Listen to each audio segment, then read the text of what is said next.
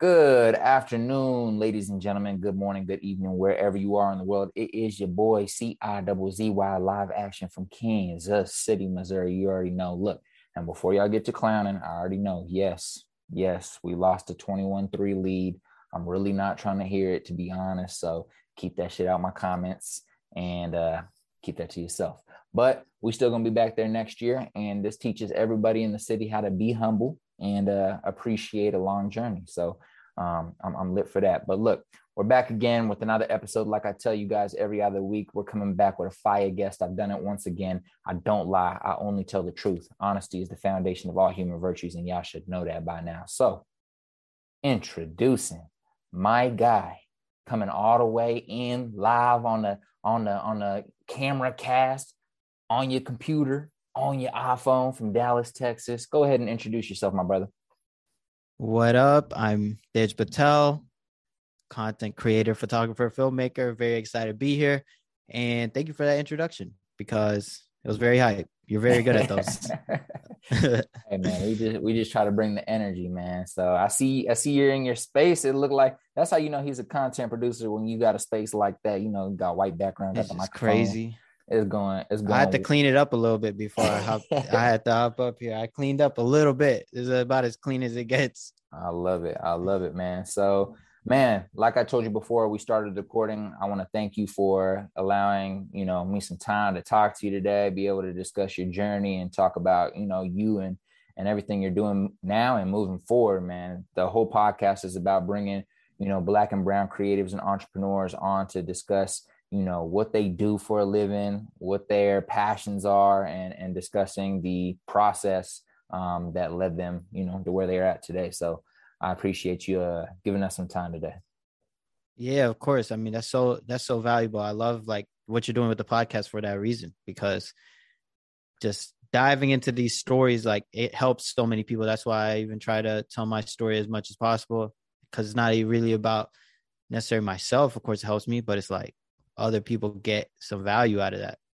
Representation, man. That's exactly that's a big major thing. importance. Representation is like key. So many people forget, like, especially I say it so much on the podcast about why I do this, but like y'all got to understand, and I'm sure some of my audience does understand. We got a mixed audience, but I'm sure some of you guys understand when you were younger, like we only had, it might be a little bit different for you, and I would love for you to share. But like for me, I only had two types of people to really look up to as something I could become when I'm older, either a rapper or a basketball or a football player. And I was like, well, all right, I guess that's what I'm going to do. I'm going to play sports to be a rapper. And so when I was like 17, 18, I graduated and I was like, oh shit, I'm not going to the NFL. I'm not going to the NBA. I'm not going D1. I'm not talented at rapping. I was like, kind of had like a crisis. And then fortunately enough, found my way, the next few years. But with that being said, can you kind of share, when you were growing up, maybe what were some of the expectations from society, from family, or representation that you saw growing up for people who look like you, of where you thought you was going to be when you were like 20 or when you were an adult? Yeah, no, I mean, I think what you're saying is exactly right. I think like depending on our background, we all are presented this certain view and this certain box of where we're supposed to fit into. And that's just what's presented to us growing up. So it's like whatever you see growing up, that's how you think, all right, like I'm going to likely be in one of these categories because that's where my people that look like me are fitting into. And if I'm not in that, then like, I don't know, like it makes you feel like a failure in a way if you don't make it. Like I know that growing up for me as an Indian kid, there's just like the typical stereotypes, like Indians are either doctors, lawyers, engineers, specifically like doctors or engineers. It's like, if you're not doing that, then what are you doing with your life? And that's kind of our society has that expectation. And growing up on TV, you see characters like Baljit and different things like that, which put us in this box like of an Indian kid can't do something cool. You got to be the nerdy kid. You got to be the comic relief. You can't have any style to, you can't do anything creative or cool. It's like we're in this box. And like I never fit into that box. I mean, no, like, really nobody fits into that box that's presented to us. Like nobody really does. but I of course felt like I don't fit into the box. I don't really agree with this. And I started going down my own path over time. But yeah. Oh yeah, and I kind of want to like ask you when was like who's the earliest memory you have of like a brown boy or brown girl like that was doing something different. You were like, oh shit, all right, well, I guess I don't have to be an engineer. I don't have to be a doctor. I don't have to go that standard path that society has like placed upon me.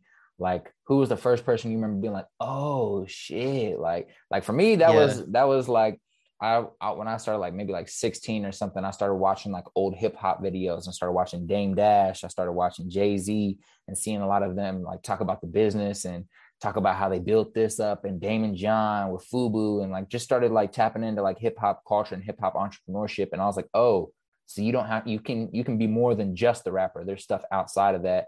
There's like business. And that's when I was like, oh shit, I think that's the route I want to start looking at. So like, who was that for you? Like, who are the people that stood out to you and kind of inspired you to move into like creativity and content creation and business?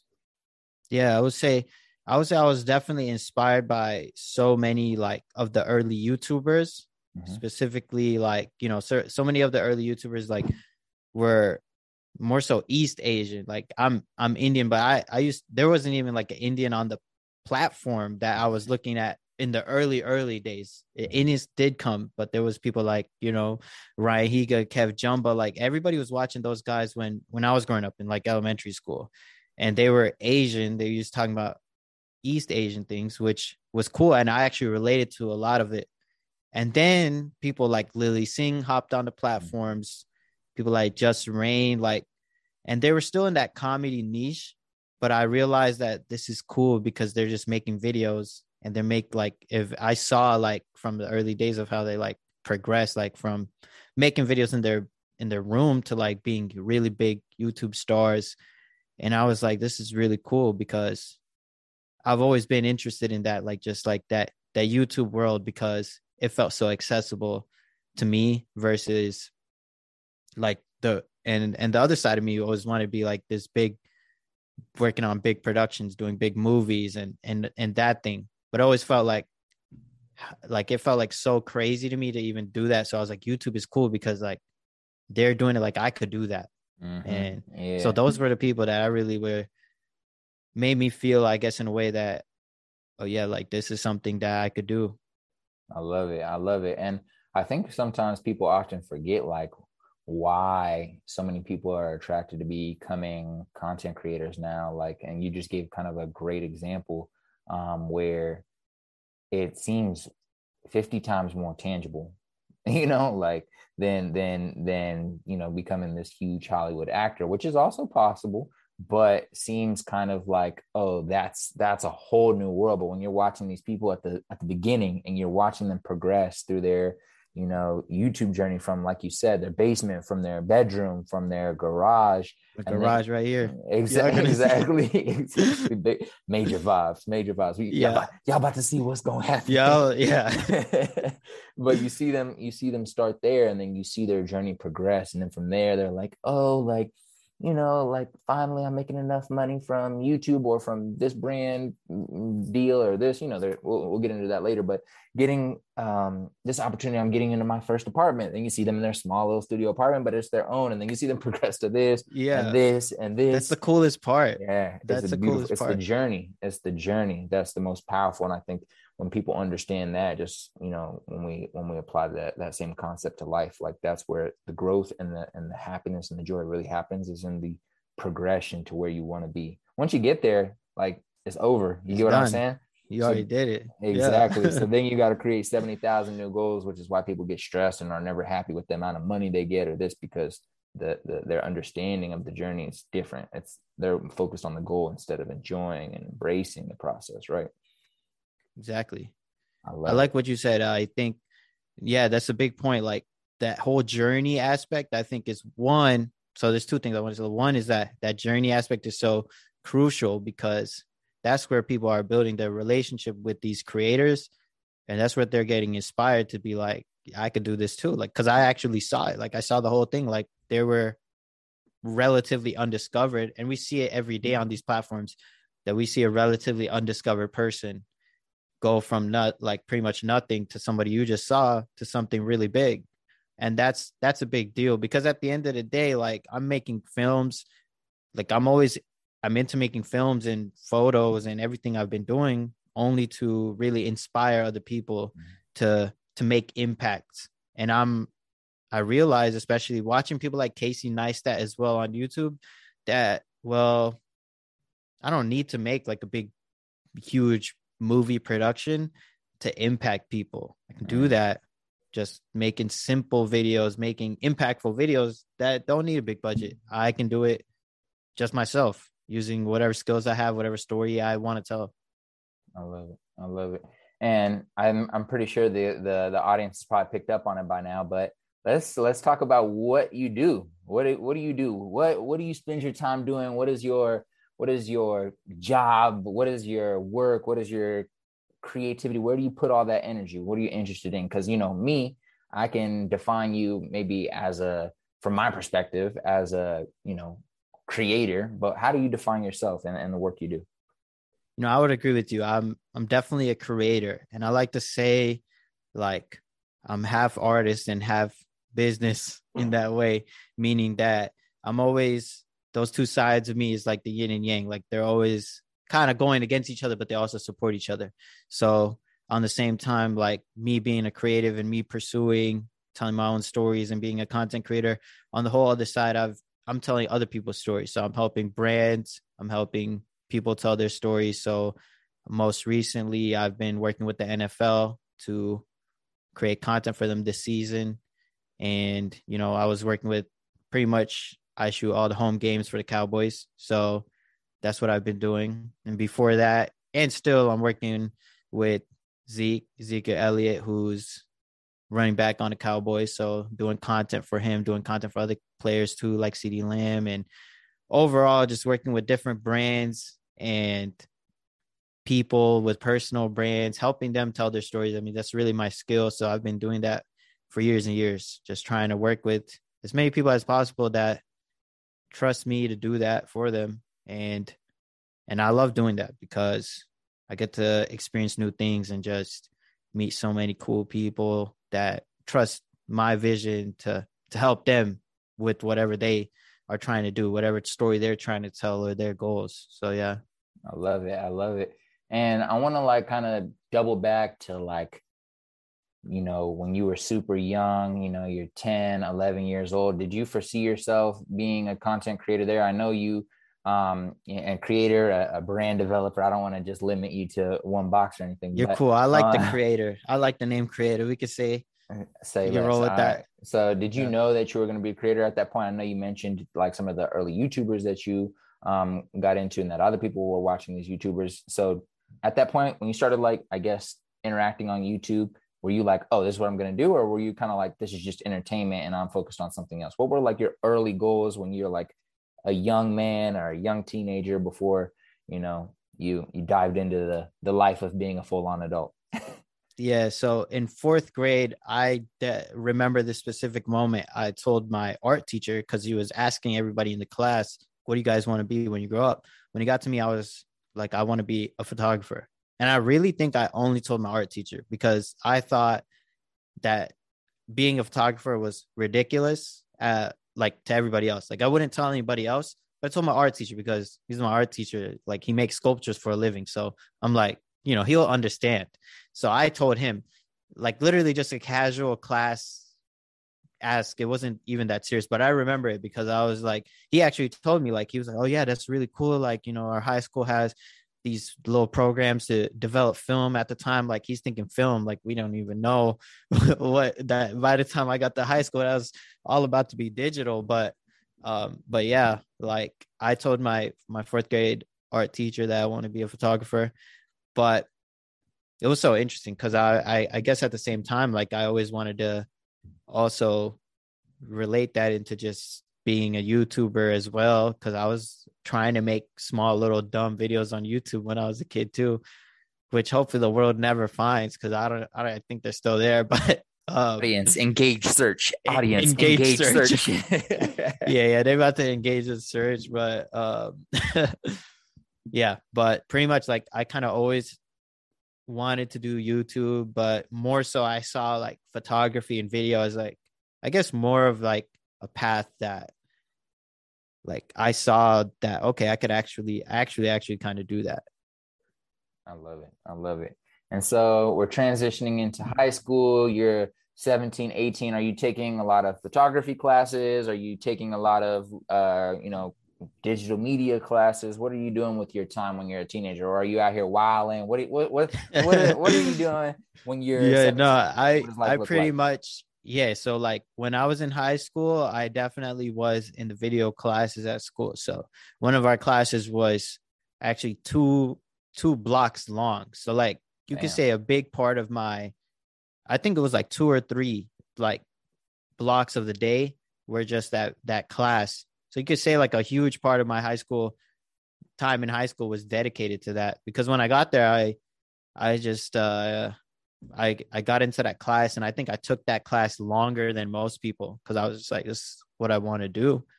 So I took that class longer than most people. And in fact, because I had already like built up so much knowledge over the years, I kind of already knew a lot of the things that we were learning, but the class was also very hands-on. So like it wasn't much like the teacher would sit there and talk. It was more like go out there and just make stuff. Mm, Every week we would make amazing. some new thing. So I really enjoyed that. And I just made like a bunch of like trash films, but that's got me better. Hell And I yeah. got to just work with the classmates there. And then my last year, I actually had to drop that class because I was like, okay, I'm doing video, but I actually want to learn photography. So I had to tell my teacher, like, hey, I'm not gonna be in your class. He was kind of mad for a little bit, but he was like, damn, like I thought, like we had, like he wanted me to stay in his class, but I was like, I have to leave for photography. So then I liked my photography teacher too. So I learned a lot in that class as well. I wouldn't say I necessarily learned a lot, but I got to do a lot, which in turn like Allowed you to learn. You got allowed the me to learn. Yeah, Yeah. you got the It's just reps in. about doing. Yeah, I got the reps in, exactly. And that's all it is. Like you can only learn so much without doing. So I like the way those classes were. We did a lot. So yeah, that's pretty much it. But Amazing. And you transition, you go to the University of what, Arlington or Texas yeah. Arlington? I went to the University of Texas at Arlington. There we go. So There we go. All right, yeah. University of Texas at Arlington. You study, what is it, communications technology or Yeah, something in the nature? so that like in the middle is a big part of my story. I say like it's Yeah, something I sure. usually say often, but in high school, I obviously, dreamed about every day being in those classes and taking that every day. I would be so engrossed in that environment. Like, yeah, like I want to be a filmmaker. I want to do this. I want to, like, this is what I want to do. I love it so much. I had so many years of that experience and whatnot. But when it got time to actually make that decision, I remember in high school, I'm looking at like what my options were, my senior year, and I'm like, dang, like I wish I could go to film school at like NYU. I wish Right. I could go to USC for film school. Mhm. And part of me like really, really wanted to do that. I think a part of me was honestly just lazy. Like I didn't Mhm. look into this stuff early enough. A part of me didn't believe in myself. I was like, dang, like I don't have like the work like you need like to make short films, and you need to do this and that. Like I'm not good enough for this. Like there was a lot of things. But more so than that, I just didn't go to film school because I felt like it's not really for me. Mhm. And I was like, let me think about what I actually see myself doing that's realistic in a way when I was a senior. So I decided, you know what, like I'm not going to go to film school.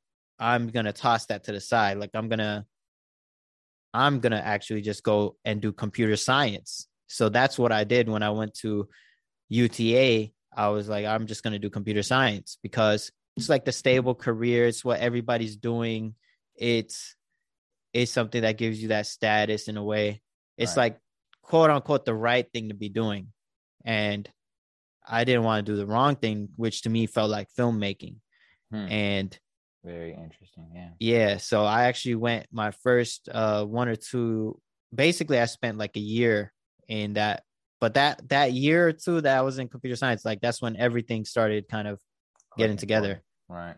Yeah. You So do something that you don't want to do. and That's it how you comes to find like out. You find out what you really want to do for real. Like, hell yeah. I love that. I love that. I love that. And I also find it interesting. I feel like so many people, probably people listening right now are like going through that same struggle where they're like, they have this creative urge to like tap into those juices that have been flowing through them since they were a kid. But there's just this, I think it's kind of dwindling a little by little now, due to just like changes in society, but there's still that energy around anything in the creative world where it's like, this isn't a real job. This isn't the right thing to do. You're wasting your time. You're going to end up broke. You're going to be a starving artist. Like there's all these like, I guess, uh, negative frameworks, mental frameworks that have been created around that community that it makes it tough for children coming up who want to go that route to actually do it. And I would say especially, and I want to say especially because, obviously we focus on these type of people in our audience, but like especially like immigrant households. Like if you're coming yeah. from, like anything where like the family, your mom, your dad, maybe it's your grandparents, like moved to America for education. Like most of the time that's what they'll say. We moved here to give you a better education or a better life, which oftentimes is true. But like if you don't go, if you're like, I'm gonna go be a creator, they're like, what the hell does that mean? YouTuber? What? Like What? Yeah. so It breaks their whole understanding of how this place works. And like, mm, it's, mm. it's so hard to kind of explain the way the world is moving to, like our Oh, parents and whatnot. Like, how do you yeah. go about doing that? Have you had any like what's that been like for you, whether it's with your mom or dad or uncles or aunts? Like how has that gone for you explaining the work that you do? And like how do those conversations go? How are you navigating those conversations when you do have them? So, I have a very unique, I'd say I also have like a very unique like thing. So one thing is my parents are divorced as well. So it's really only my mom that had a big role in making decisions and whatnot in my life. Right. And aside from that, it's like my mom was always very supportive, and anything I would kind of do, like she would question it. Like when I started doing more photography and whatnot, like she would kind of question it. But I never also made a big deal out of it. I wasn't like, Mom, I'm tired of this. I'm going to quit everything and just do, like, I never had that conversation. I Right. just kind of did it because I'm also like, she's not like one of those helicopter parents where she's like, where are you? What are you doing? Like, she trusts me to do everything I wanted. Like, that's how I grew up. Like, I don't, she's not in a way like a stereotypical immigrant parent, like those that hover over me, Right. which I know I've heard a lot of people's stories like that, which I just don't have that. So, but which I'm kind of glad, but Hell yeah. yeah, Gratitude.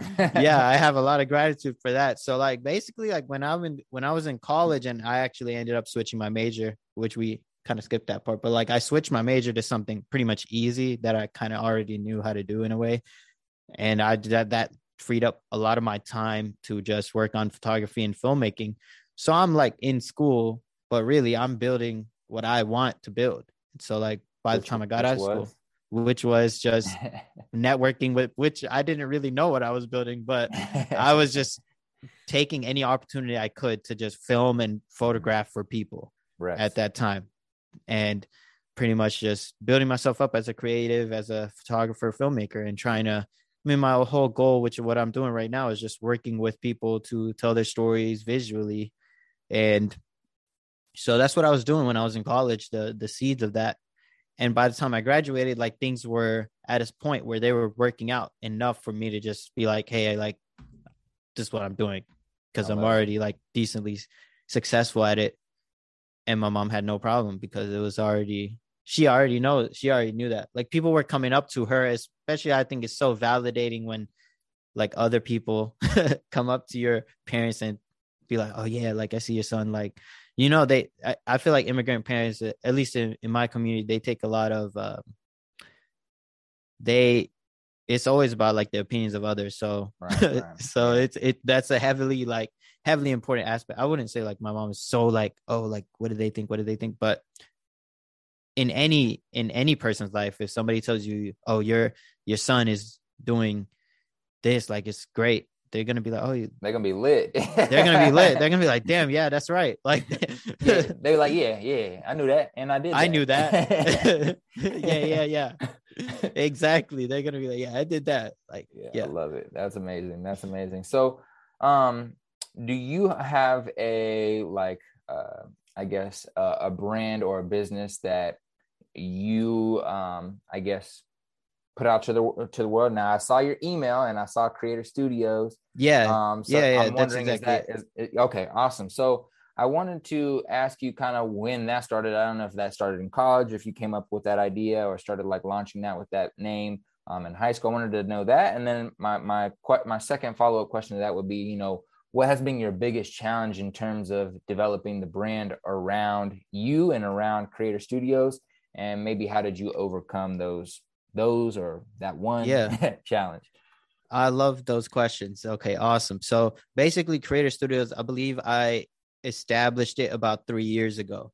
And the reason I established it is because I realized that me as a video creator, as the brand that I'm portraying outside to the world, which is exactly the question that you're kind of getting at, right? Is that I only want to post things that I really, really love. And I only want to post the people I work with that I'm really, really like want to put out into the world.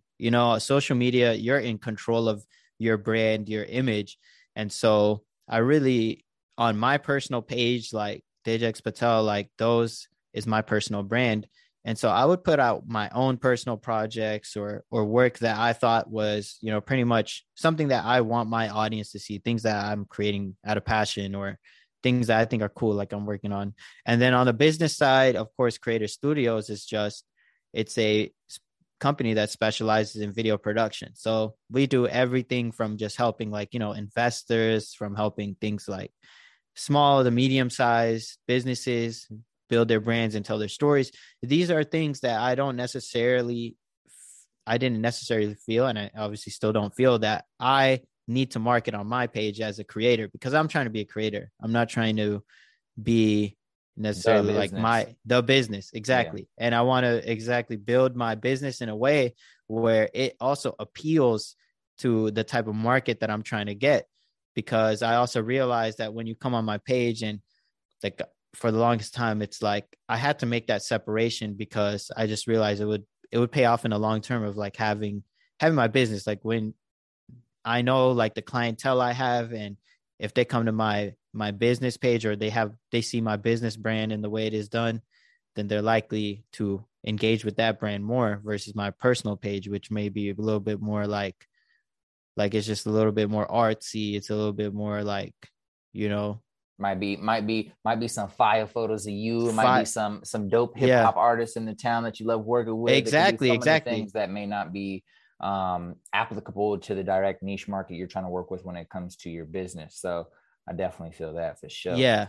But what's really interesting in a way as well is that a lot of the people that do end up working with me, I mean, that's also like, I haven't done as much marketing on my brand side. I mean, I established it for this purpose, but I haven't, and I have plans to do a lot more, but like, I don't really do too much on that side, because a lot of it ends up being that they, the clients that I do have, like, find me on my personal page, and they like what's there. And so they ask me to do things anyway. Like I get people asking me to do so many things that I don't even really market, but they all, they might ask me to do XYZ video that is nowhere to be found on my page, but they asked me to do it because of just like that personal brand, or like, what they see going on. I mean, I think people see what you're doing and they just want to be a part of it. And I do it, like, I realized it just from talking to people, like documenting a lot of the things that I do, like when I'm going on shoots and just putting it on my story. Like it goes a long way in terms of people being like, oh yeah, like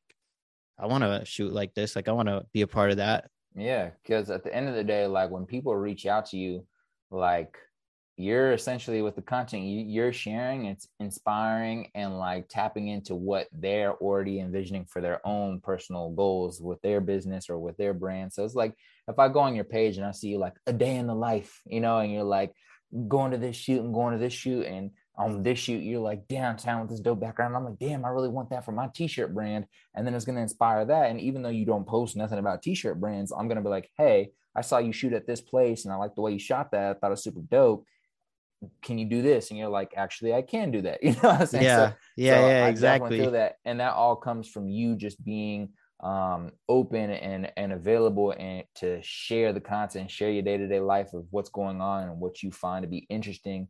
And what you find to be interesting might be exactly what I find to be interesting, which is going to make me want to work with you. You know what I'm Yeah, saying? exactly. I It's love it's that. so interesting how it works out. And I mean, at the end of the day, people, I mean, this is a common phrase, but people work with people. They don't work with Mm. people are working with people. So at the end of the day, it's like I'm still the face of Creator Studios. And it's like Creator Studios just lets me have some structure and organization, but you're still at the end of the day like working with me. And that's really why I know people at the current moment work with me, is because like I'm doing it. That's why they're going to come back too. Their Yeah. experience with you as a human being. Yeah, yeah. That's why And it's then like, that's where it gets struggling to scale a business. That's the hardest mm-hmm, part. exactly. No, But that's real. That's real. And yeah. and speaking of brands and businesses and you know your journey, what are some of your favorite like all-time brands or companies that like had some super dope content that either inspire you today or inspired you in the past? Maybe there was, I don't know, a fucking Cheerios commercial that you thought was shot really well and they inspired you. Like, are there any brands that the content that they're posting on their social channels or on YouTube or Vimeo or wherever they're sharing their content that really inspire you and you find to be super dope? Yeah. So I think first I think of like Nike and Apple as like the big top ones. I think I really like it because I really like their content because it's always focused more so on storytelling. It's never focused on, and people always get this wrong. Like in our field, like people are always getting this wrong. Like it's always about the story, and I've always believed in that so heavily because at the end of the day, if you want to make more money for your business, people care about the story way more than they care about the product in a way, because you can get like the product is 100% important, but like you need a good product, but you also need to tell a good story for people to buy into your product. I mean, at the end of the day, like Nike is Nike because of people that wear it, because of the story and the symbolism behind it.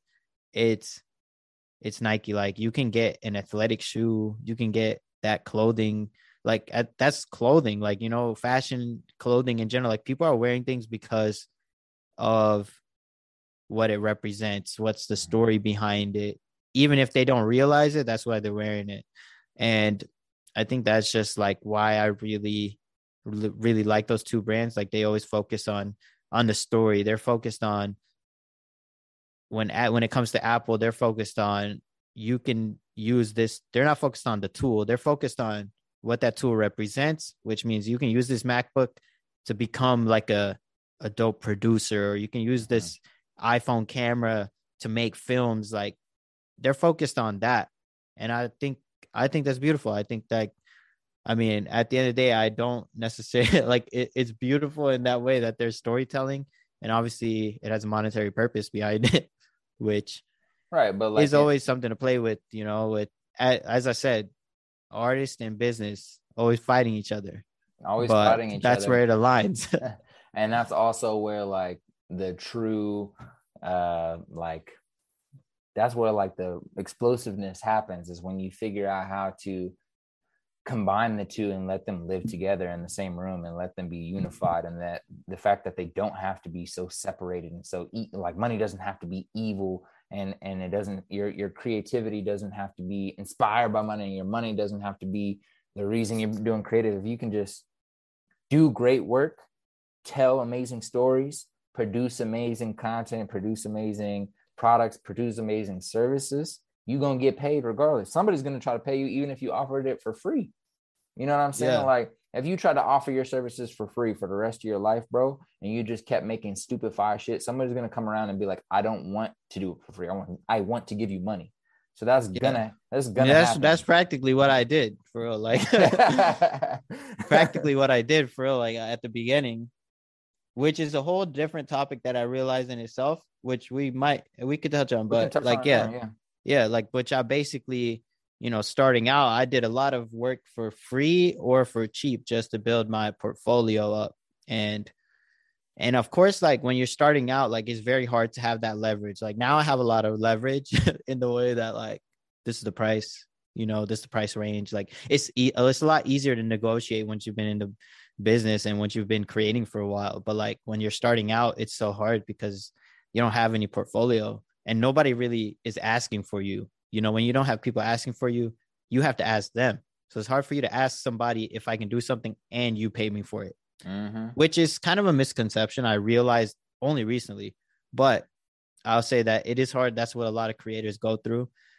And personally speaking, I did a lot of free or cheap work, and to get to bigger opportunities or to build my portfolio and really make it look like I'm getting paid until somebody decided to pay me. Yeah. No, I hear that. But how did you go about doing that? Because that's one of the things I wanted to talk about, is just like creating opportunities for yourself as a creative. Are you like, what was your strategy of getting work, I guess? Because like, I mean, maybe you were just posting content. That's how you started getting business from the very beginning. I don't know if that's exactly what happened, but like for you and based off of your experience, what do you suggest to other creators that are coming up? Say there's like a 16-year-old, he just bought a camera and he's like, I'm about to start going ham. You know what I'm saying? Like, what do you suggest he does to start, making this be a career long term? You get what I'm saying? What was your strategy, and what do you suggest to young people coming up? For sure. So I'd say there's definitely a couple ways to go about it, but it comes down to one thing, is realizing that you have to knock on doors to get opportunities, especially in the beginning. Even when you get far in your career, even to this day, I have to knock on doors to get opportunities. I'm more likely to get those opportunities, but I still have to knock on those doors to try and get them.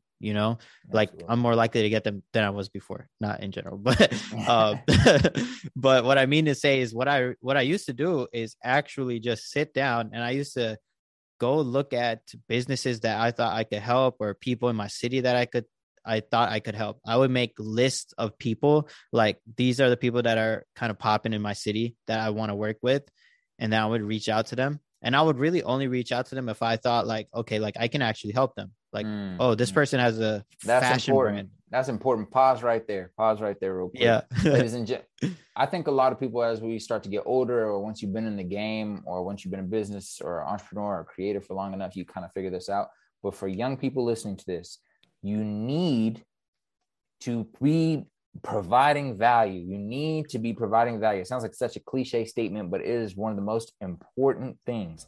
I don't care if you email 7,000 people. If you're not providing those 7,000 people value, and you're not putting it in words that allow them to understand the value you're providing for them, you're not going to get opportunities. You might get one or two, but if you're of no value to the people that you got those opportunities from, they're not going to come back to you. So make sure you can actually provide value for these people you think that you want to work with.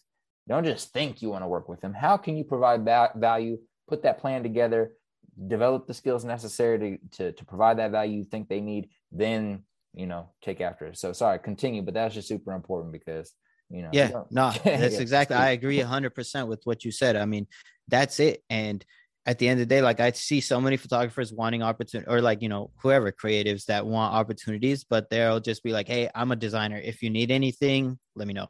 Like you kind of have to, if you really want to make things happen, you have to be like, I notice you're trying to market your clothes, but you would do better if you had some good photos, and I could do that for you, and like you would be very specific with it. The more specific you can be with it, the better. I know that I've on multiple occasions just done things like on my own that I've done for brands that like get a lot of attention. Like, I don't know if you looked at this, but I one time made this commercial for cacti, for Travis Scott's cacti drink. Yeah. And I just did it because I thought that, like, I knew like the timing was right. I knew that you posted that video on TikTok, didn't you? I posted on TikTok and Twitter. Yeah. I saw it on TikTok, and that's actually how I found you, by the way. But continue. See, that's crazy. Exactly. Like, I actually, so many people I know now, like, kind of told me like like, oh yeah, like I remember that, like seeing that, which is exactly what I'm saying. Like it kind of pays off, but nobody is like, I remember when I posted that video, like I'm making a commercial for Travis Scott's cacti drink. People were telling me like, yo, like you're doing work for free for like a millionaire. Like this is ridiculous. Like, why would you even do this? Like, I understood that me doing that was going to bring in way more attention. Like cacti is not going to hit me up. They don't know who I am. They don't know like who I am at all. I don't have work like that. They don't have any reason to hit me up. So I decided, let me just make something and get their attention. And that's kind of what it takes sometimes. Like you have to get the attention of people that you're doing. Sometimes an email is not enough. Sometimes you have to make something and say, hey, like I made this, like this gets attention. Yeah, and to like give like a quick example in terms of like podcasting, because I know I have a lot of podcasting people that want to do podcasting right now and want to interview certain people. Like one thing that I've noticed for myself that like I halfway do on purpose, but most of the time I don't even really do on purpose. I just end up noticing it. And it, anyways, to get to the point is so if there's somebody that I want to have on my podcast, say it's I like to interview business people, right? So say I want to interview Alex Hormozy, who's like a huge sales marketing guy in the gym space, but also is doing a lot of other stuff. Dope guy, right? But he has a large following. He's making like 47 million or more a year. Like he's not going to be paying attention to me. So what do? I start interviewing people in his network that aren't on his level yet. So maybe they're super dope. They have a lot of value to provide to my audience, but they're also connected to Alex. So interview them, then interview the next person. And then it kind of falls on. Then all of a sudden, this person now knows who I am because I've been creating in the space that they're in purposefully. So it's like, that's like a podcasting example, but like your example is so perfect, especially for creators. It's like, if you're a producer, like you need to be making beats that if you want to work with Lil Wayne, make fucking 50 beat packs a year that sound just like Lil Wayne's like type of style and be putting that in front of his artists that he signs under him, or put that in front of people from his city that he pays attention to. Look at his Twitter and see whose page he's been liking, and then go and make beats for those people's pages. You know what I'm saying? So you have to be very creative. Like you said, an email or a DM may not be enough. And it makes sense because most of the time the people you want to work with are probably people with big followings. It's going to be hard for them to see your DM when they have 100,000 followers and 100,000 people DMing them. So you got to be more creative. But I agree. It's all about breaking through that noise. And there's so much noise. It's like, how can you break through? And there's so many creative ways to do it. I'll give another example too. Like, I know that. So during the pandemic, actually, like Zeke, you know, who I work with, started streaming. And I noticed like one day on Instagram, he posted like just a photo of his stream. And I was like, you know, like we can do better than this. I just whipped him up. I just whipped him up a little like dope video to promote his stream. And I felt like that's just something a lot of people wouldn't do because like they wait till somebody asks them to do something. It's like, no, like I realized that this is something I have the skill to improve.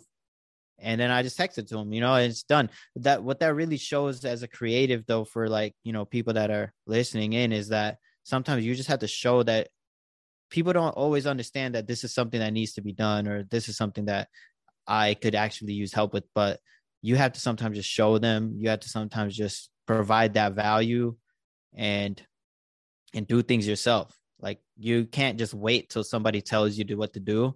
Like if you, and I mean, that's how you be successful at the end of the day. Like, are you somebody that always has to be given orders, or are you somebody that can actually identify a problem, identify where somebody could use your expertise, and then provide that value? Man, and that's the whole difference. That's how you gonna win. In conclusion, knock on the motherfucking doors. Knock on the doors. Exactly. That too. I love it. So you kind of jumped into it already. So I wanted you to share before we move on to our second section, move on to the second section of questions. I wanted to ask you about your story of how you ended up connecting with Ezekiel and how you ended up getting the Dallas Cowboys work, being able to shoot some of their content on the field? Yeah, so that is a crazy story. It all starts out at a Young Thug concert. Of all So, places. of all places, it starts out at a Young Thug concert. Like, it is a long story of many years that only, like, literally makes no sense, but it makes sense now, years later. But basically, what happened is any show that would come into town, I would always try to go and photograph it because I was really into music photography. Another thing is that the hip hop scene, the hip hop scene was so related to like fashion, music, and sports. Like they're all so interconnected, which I realized. But another thing is like whenever I would go to hip hop shows, I would always feel like very accepted. I always felt like me going there with the camera, I was involved with the community. I would meet familiar people, familiar artists. I always felt like very accepted to go there versus me like shooting other places. I would maybe feel out of place. I always felt very accepted whenever I go to hip hop shows. So anyway, like I wanted to go photograph this Young Thug and 21 Savage show, and I had no idea like how to do that. I mean, I kind of had a strategy. So what I would do whenever any big show would come into town, I would start messaging the manager. I would start messaging the artist. I would message the opening artist, like try to see like who could use me as a photographer so I can get in. And nobody responded. But like an hour before the show, I noticed Young Thug's photographer goes on Instagram Live, literally hop on his live. I'm like, hey, bro, like I'm a photographer. I would love to help you photograph the show, something along the lines of like something like that. And he was amazing enough, so thankful. Like, and the crazy thing is like there's so many people like this in my experience, like so many creatives that are willing to help other creatives. And this was just amazing. Like he was like, yeah, sure. Like he DM'd me after live ended and was like, yeah, I wrote you a pass. Like pick it up when you get here.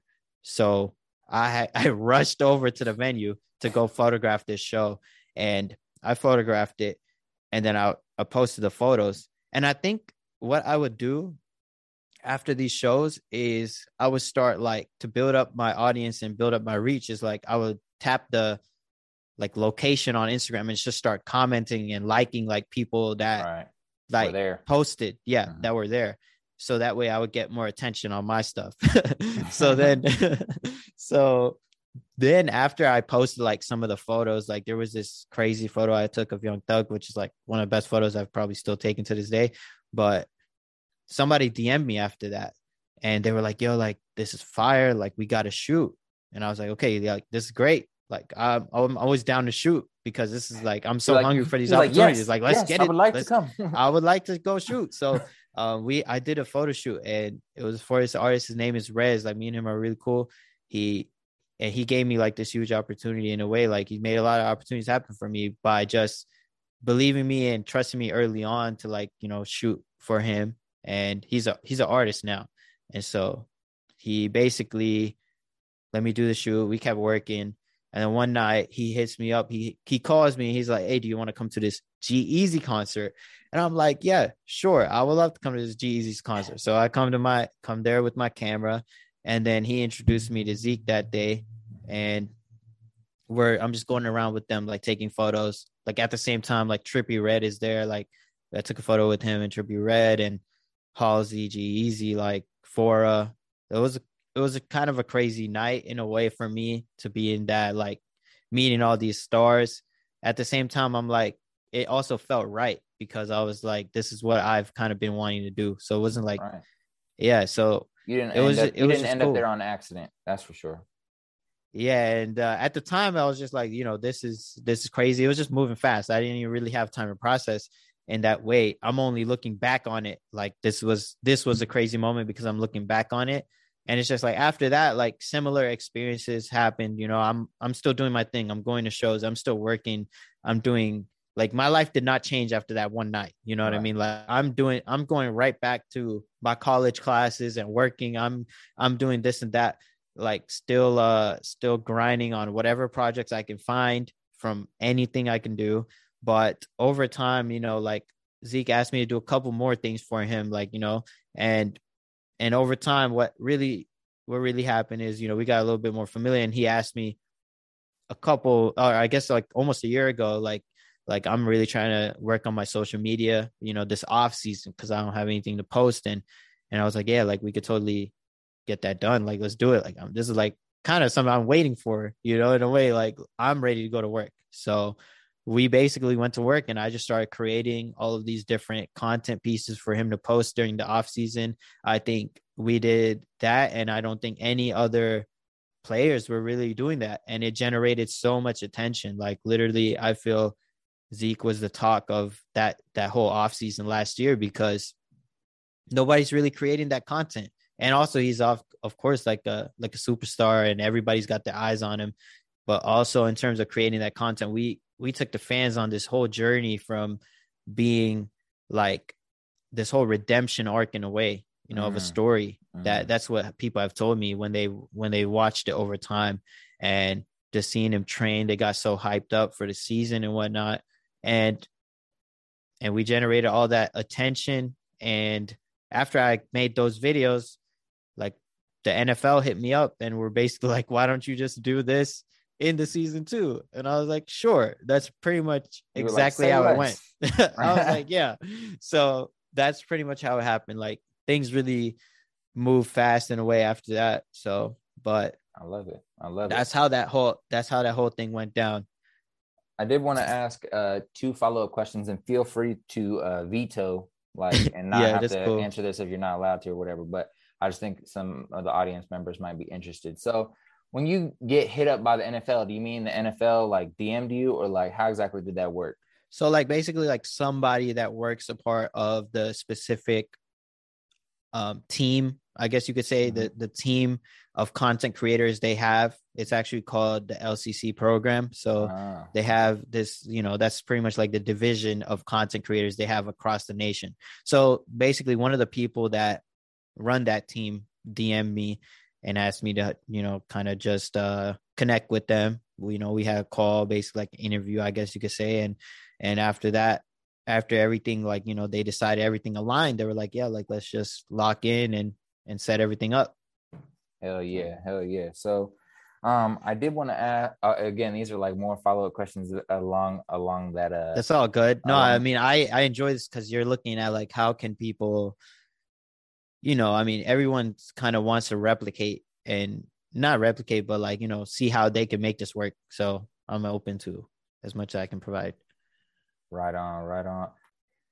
So I was wondering, like, exactly, so they hit you up, they had like a interview, like what does like pregame look like? And we're gonna extend this interview a little longer if you're okay, because I do want to ask you these other questions aside from these. So I'm all good on time? But I'm all good. Awesome. So can you talk about what does like pregame look like? So your first game you went to, like how are you getting, like, stadium, like what's the day look like? How does a game day look like for people who might end up doing that in the future? Yeah, I'll say one thing is, like, you mentioned my first game. This is not necessarily answering your question, but I'll say one thing that I think might be helpful for other people is, like, when I had my first game, I was like, in a way, going through it. I was like in my head, like, damn, like this is crazy, because my whole journey, I've never like really worked with somebody as big as the NFL. Like, you don't really do that, right. Like the NFL is one of the biggest people that you can really work with in a way. So I was like, damn, like, how did I even end up here? Like, I really hope I don't mess this up, because I've never, like, literally my first game was the second time I ever been to a football game in my whole life. Damn. Like, I've never been to a football game. The only other time before that was like one time I did something with Zeke. Like I was filming for Zeke. So I ended up going to a football game. That was my first time going to a game. And then my second time was like, on the field on the second time and filming. So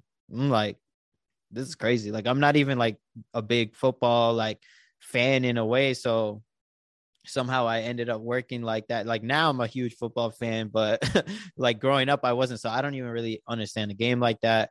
And I'm just like, damn. But I had to definitely tell myself that, like, and other people told me the same thing. Some of the people that I worked with, they were like, like, you wouldn't be here if you weren't invited, or what was it? It was like, just do what got you invited. And I just told myself that, like, I at love the end that. of the day, like that's why you're there. Like just do what got you invited. It's as simple as that. Like, cause like we always, I guess, feel that we're not like worthy in a way sometimes. Like you have the imposter syndrome of Hell yeah. whenever you're going through things. I usually don't have it, but that was one situation where I did have it. But to answer your question, a pre-game, how it looks like is we get there about 4 hours before the game. We just go inside and we start like we get the arrivals of the players. We get all of them arriving, and then after that, we're getting the warm-ups.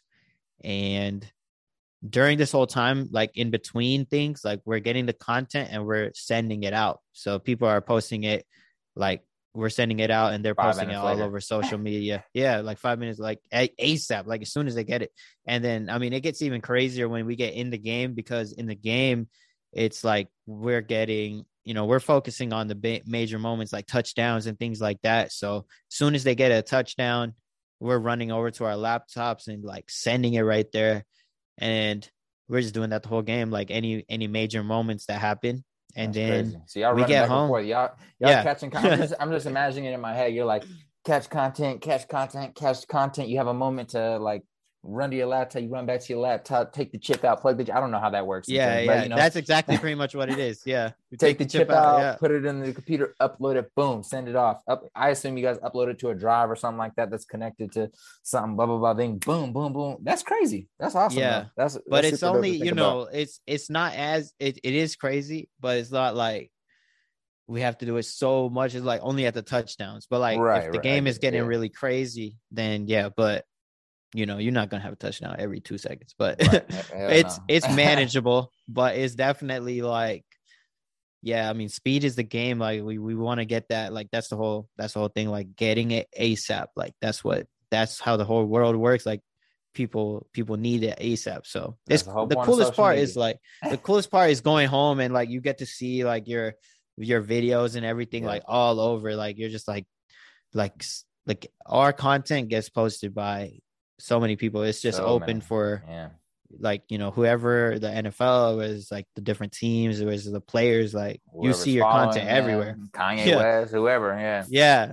Yeah. So it's cool to see that for That's sick. sure. Do you remember like the first time like you saw some of your work and you like showed somebody like one of your friends or mom or something and you're like, Ma, look, or like, hey bro, look what I did. Do you remember the I first time? remember the first time, but yeah, like I mean, I reposted on my story or like show people Of like, course. and Yeah. if it's something really cool, I'll show people. Yeah, I mean, it is a cool feeling, like in a way. I don't know, like I don't think I particularly was super like crazed, but it is definitely a cool. I don't know. I feel like I'm not outwardly crazed that much, No, but I feel you. yeah, like in You're my head, humble I'm with it. like, You're this like, is this is crazy. dope. Yeah, exactly. I feel it. Right on, man. I love that. I did want to cover that part, so I'm glad we got to talk about that. I want to transition to my last few questions for the day. These are kind of a little bit more, I guess you could say, personal, and hopefully the insights from these questions can kind of help people out there with whatever they're going through or wherever they're at right now in their life. So, um, the first question is, what is one of the best or maybe the most worthwhile investments you've ever made? It could be in investment of money, it could be time, it could be energy. What would you say, like, in the past, 3 to 5 years was like the most worthwhile investment you've ever made? Good question. I want to say, for me, what I think what really sped me up, honestly, was buying a fast computer, because prior.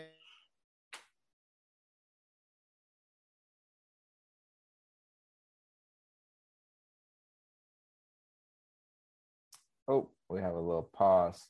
Must have froze. Oh, I Oh, think we froze for a second. there we We're are. good now. We're back, ladies and gentlemen. Go ahead. Continue. You start with the last thing I heard you say was can you hear me, by the way? Yes, Awesome. yes. Awesome. So the last thing I heard you say was getting a fast computer. Yeah. So getting a fast computer. I was gonna say in a few years that answer will probably change to something, because I'm more conscious about my health and whatnot now. But Right. a couple years ago, I remember like I was editing on this, I think like an older laptop or something like that, like something that wasn't good. When I got like a faster computer to edit, and I like it was a big investment for me at the time. It was really a big deal because I just became so much more efficient. Like I could edit my projects so much faster. And that in turn, like, let me just have like be able to do more projects. Like I had a way better time. And that's just it. Like it comes down to that efficiency. Like I'm a big believer in being efficient. So me investing my money to buy that or buy that computer, like I remember it paying off like instantly because I was able to just work so much more productive. Hell yeah. I love it. I love it. And so, first and foremost, ladies and gentlemen, make sure you guys are thinking about what could be the most worthwhile investment you could make in the next few months that's going to help you, I guess you could say, speed up your timeline to whatever goals that you have. Have you been spending money where it doesn't have any value add? And could you allocate that money somewhere else? Have you been spending time somewhere where it could be allocated to something more important? So just think about that moving forward for the rest of this podcast. What's an unusual habit or maybe an absurd thing that you really, really love doing, or that you really, really love? It could be, a specific Netflix show nobody would think about. It could be going golfing on the water, whatever it is. What's an unusual habit or maybe an absurd thing that you really love? Dang, this is a interesting question. I don't know. I have a lot of weird things about me. Like for example, I have this Harry Potter one that I use. I didn't use it right now, but I just hold this and talk to people sometimes. That is very interesting. I like that. That's actually a great one.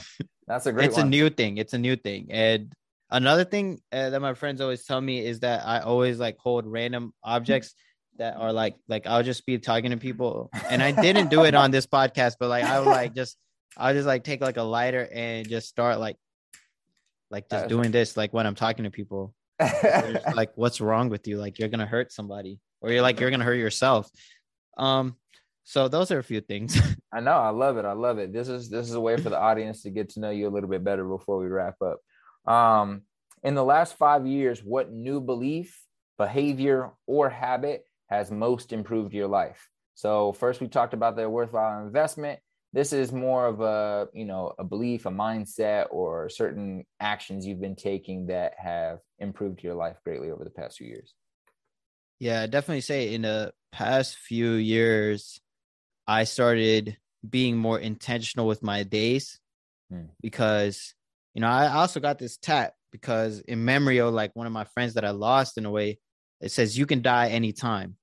And I got that because it's just like, I realized that it's so true. Like we have so many different dreams and aspirations. And like, if you lose somebody like that's at it, that, they're at a young age and they have so many dreams and aspirations, like it makes you feel like I can't waste my time here. Like right. I have so many different things that I want to do, and I have to be like making use of that time. And I think that's something I've really changed, like being as intentional as possible with my time, my relationships with people, like all these different things, because you'll be getting pushed and tugged like all sorts of different ways of where your time should be spent and what you should be doing.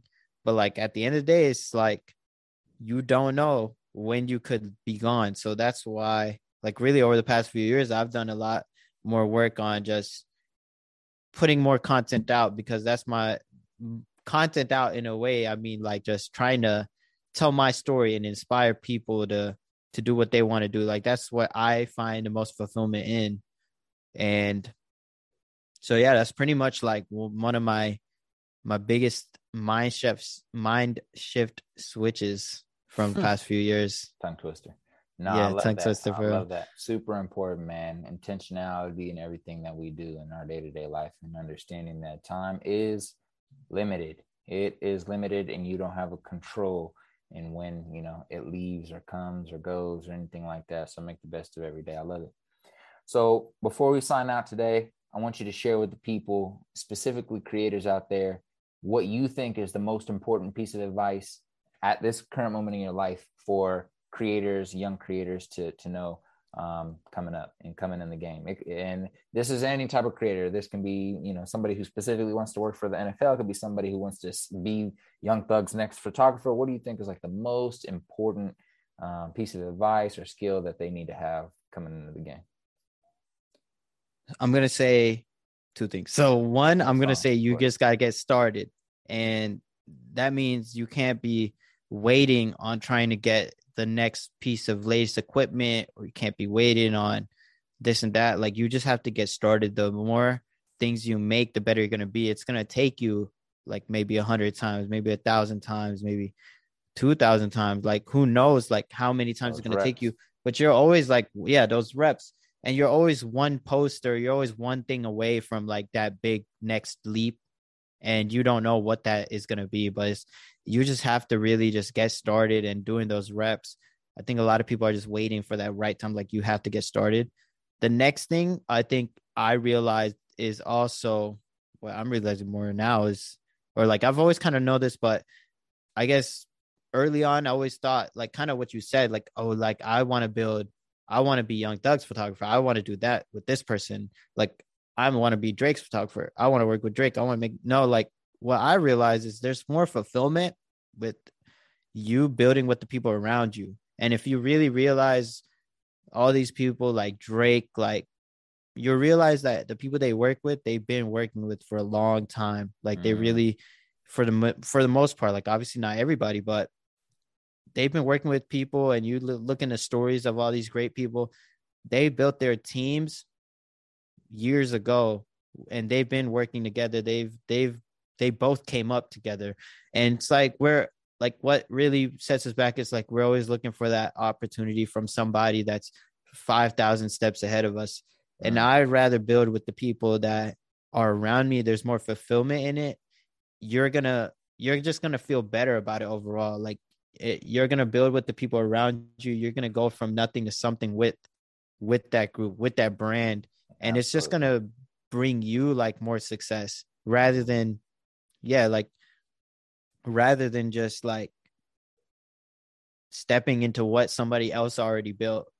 Yeah. Building something on your own is just like way more, it's just gonna be better. That sparked a quote that I think summarizes everything you just said right there, from Naval. And Naval says, "Build long-term relationships with long-term people. Mm-hmm. Build long-term relationships with long-term people." And I think that's super important to understand the value of compound interest. And that compound interest applies to friendships, not just money. It applies to business relationships, not just money. And applies to creativity and putting out content, not just money. The compounded interest of being consistent and putting in that work every single day, and understanding, that will pay off in the long run, is super key. Like Nipsey Hussle said, rest in peace to the king. The marathon continues. You just got to keep going. So I love it, man. Before we sign out of here today, man, I just want to say I really appreciate your time on this conversation. I love being able to talk to other people, similar age group, and hearing their stories and seeing what they're doing, and allowing them to have a space to share, their journey and to reflect on their journey. Because I'm sure there was some processes during this conversation where you got the opportunity Yes. to reflect. And I'm sure you inspired somebody in the audience today. It doesn't matter if it was all of them, but I'm sure there was one. And that's all that matters, man. So before we sign out, share where they can find you, where they can support your work, how they can tap in with you. If they live in Dallas or around Dallas, or they have money and they live in California, can fly you out. Anybody who wants to work with you, where can they find you? Where can they find your work? How can they support you? Yeah, so at Tejex Patel, yeah, all platforms. We got Instagram, Twitter, TikTok. TikTok is my main platform I'm creating on right now. Tap in on YouTube as well. But just, that's the name, Tejex Patel, on everything. And do you have a website? I do have a website, tejpatel.com. Love it. Love it. And let me ask you one last question. Let's get it. We're All right. here. All right. Say less. We're here. We got to take advantage of it. All right. It's your last day on earth. You're 177 years old. Your great great grandkids are sitting at your feet. They ask you, great great grandpa, can you give me a piece of advice on how to live life? And this is all they're going to remember you for. What are you going to say? God damn. This is a tough question. Let's see. I mean, I would probably say the same thing. It's just like what I said earlier is just, I would probably say the same thing. It's just like your life is not guaranteed today or tomorrow, or like it's not guaranteed. And the people around you's life is not guaranteed. So make sure you understand that and go about your life doing what you want to do, and don't let anybody push and pull you in whatever direction that you don't want to go in because you're trying to make them happy. Just make yourself happy. I love it. I love it. With that being said, ladies and gentlemen, leave a 5-star review, share with a friend, as that is the only way we can grow. This is your boy on the College Stetzer Show, CIZZY, signing out.